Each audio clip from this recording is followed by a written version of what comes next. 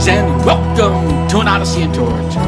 Unless you're an oddball like me or have trained in memory techniques, most likely you've never heard of the Baker-Baker paradox. It's one of those psychological tests that have us scratching our head when we discover the results. Here's how it goes. Either two individuals or a group of individuals that have been divided into two groups are shown a photograph. The first individual or group is told the picture is of a person with the last name of Baker.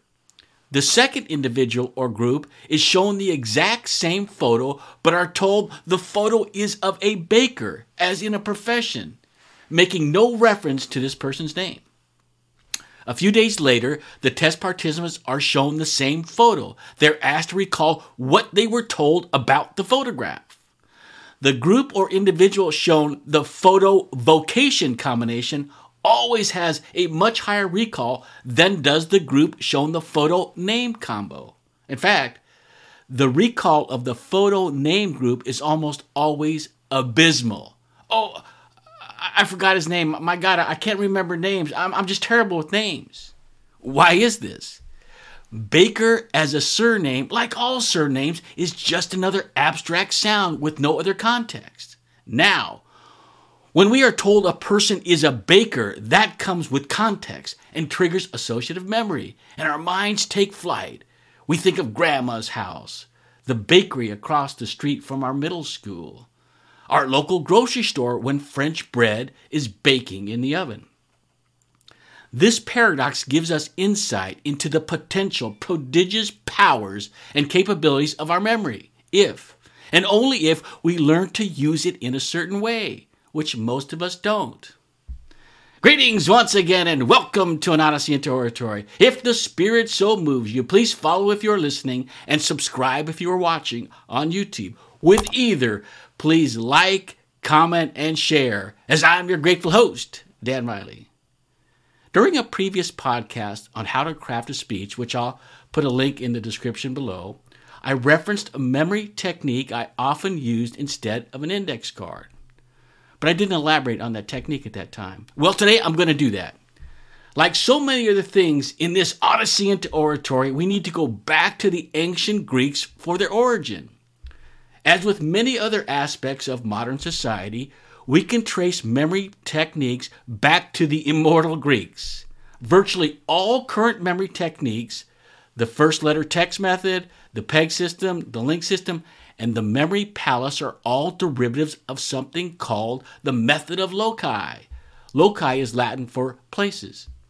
If you're wondering why a Latin word and not a Greek word, well, like many other foundations in Western culture, this technique, while originally from Greece, was a collaboration between the Greeks and the Romans.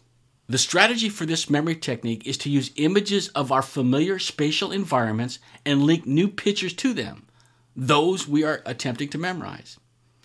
As part of our evolution, our brain records, encodes, then recovers the spatial information needed to plan a route to a specific location and to recall that route and location on demand. If our ancestors set up their shelter in the forest, but their food supply came from a lake a mile away, to survive they had to remember how to get to the lake and how to get back to the shelter again. And to accomplish this, signposts of that trip were encoded. The tree knocked over on the path, the creek bed to the left, and the eagle's nest in the oak tree east of the sun. Our brains have so evolved that we all have instant recall of any physical environment we habitually habitate or have habitually habitated. If you are not driving, close your eyes right now. Think about a house or an apartment you lived in when you were about 13 years old. In your mind, I bet you can travel from the front of that building and through all the rooms, noticing specific chairs, couches, tables, tile floor patterns, kitchen counters, washing machines, a barbecue, a fireplace, and where the television was and what was on top of it. If you did, congratulations. You just created what is called a memory palace. This is the most popular of all the memory techniques and the one most widely used by memory contestant champions. In case you weren't aware, there are several memory contests every year all over the world. Now, how do we use this palace to memorize new things? We do that by placing the new things on existing structures in your palace. For example, if I wanted to memorize a to-do list for tomorrow, get my oil change, pick up dry cleaning, buy some ink for my printer, feed the neighbor's dog, and call my mother in Florida. Here's how I would do it using the memory palace. Using the same example we just used, the house I grew up in will be my memory palace. As I begin walking up the long flight of stairs, it's blocked by a large red Volkswagen leaking oil like a river down the street. I climb over the Volkswagen on my way to the back door, the way I always entered the house. Hanging on the doorknob is a bright leprechaun green tuxedo. The first room I walk in is the kitchen, and on the kitchen table is a 6-foot pink inkjet printer. As I pass it on the way to the family room, sitting on my dad's chair is a purple golden retriever. My last stop is my bedroom, and on my bed is a life-size portrait of my mother in a clown suit. Okay, now it's the next day. Time to get my to-do list done. As I walk through my old house in my mind, the one I moved out of over 40 years ago, those images are still there and are obvious symbols to me of what I need to do. Here are the keys to making this process work. The images you create need to be outrageous and colorful and in a different color than they exist in reality. Pink elephant now serves as a universal reference to this concept. You must always use the same route when mentally walking through your palace. And prior to using this technique, you'll need to set up a very specific template with predetermined amount of stations. What location do you want to use? If not a living quarters, a walk route you take daily, a church, your Tai Chi park, your place of business. The key is to make it a place you already know inside and out. Famed hypnotist Darren Brown uses a walk route through the city of London. He has 600 physical structures he uses as permanent stations. Another popular method for remembering lists is called stacking. Let's say you need 10 items from the grocery store. You would replace the words of those items with images and stack those images one on top of another. Here we go. Imagine a pack of Challenge butter laying on a football field. It's the exact same size as the football field and lays perfectly over it.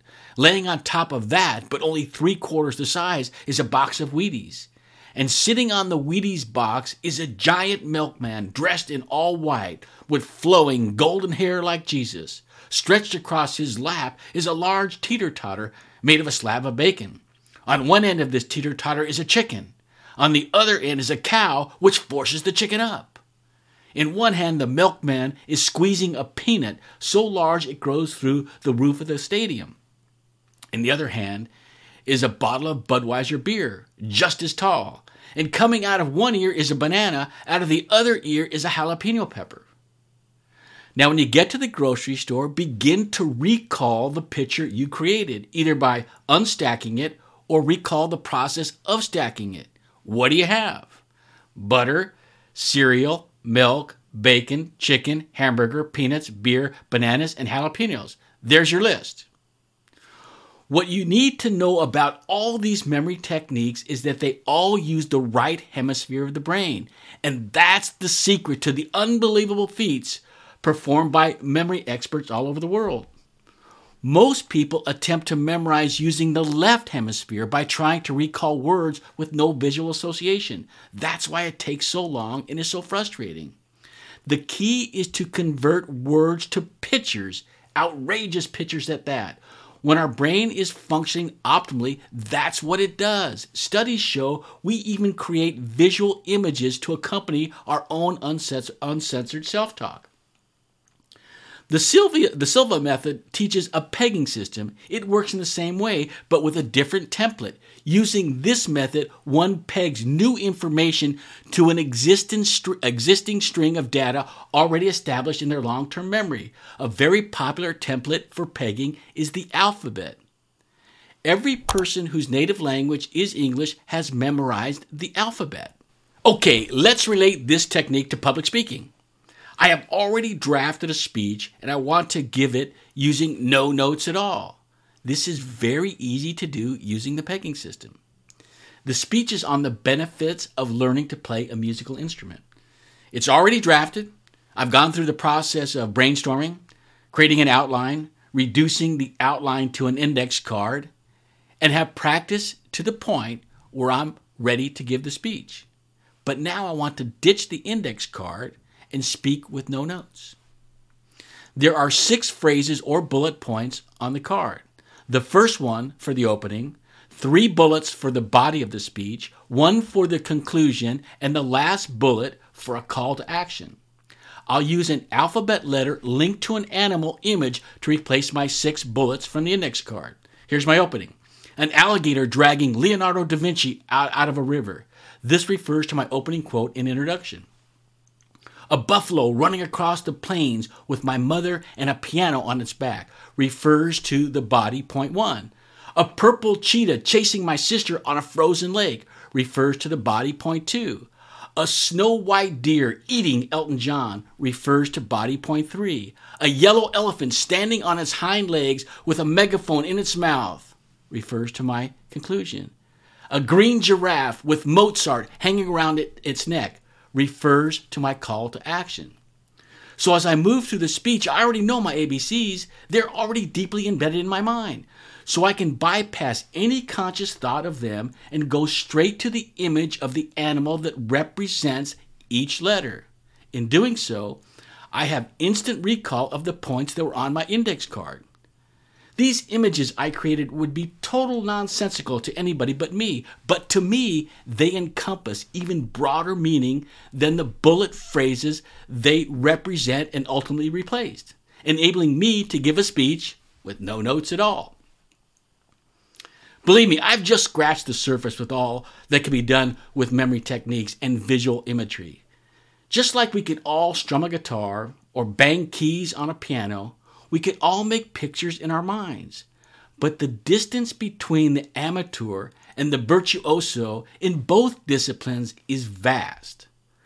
As one develops these memory techniques, they are simultaneously developing the skill of visualization, which has application far beyond improving one's memory. But like any other skill, it takes lots of practice. But I'll tell you this from experience.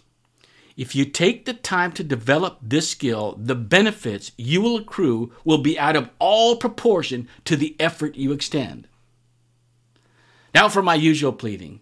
If you are listening, please follow me on your podcasting hosting site. And if you're watching on YouTube, please subscribe, like, and share.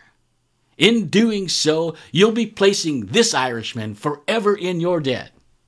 For my part, that's all there is today. This is Dan Riley taking you on an odyssey into oratory. Until next time, throw out the bowlines, sail away from the sea. Catch the trade winds in your sailing. We're on the move now.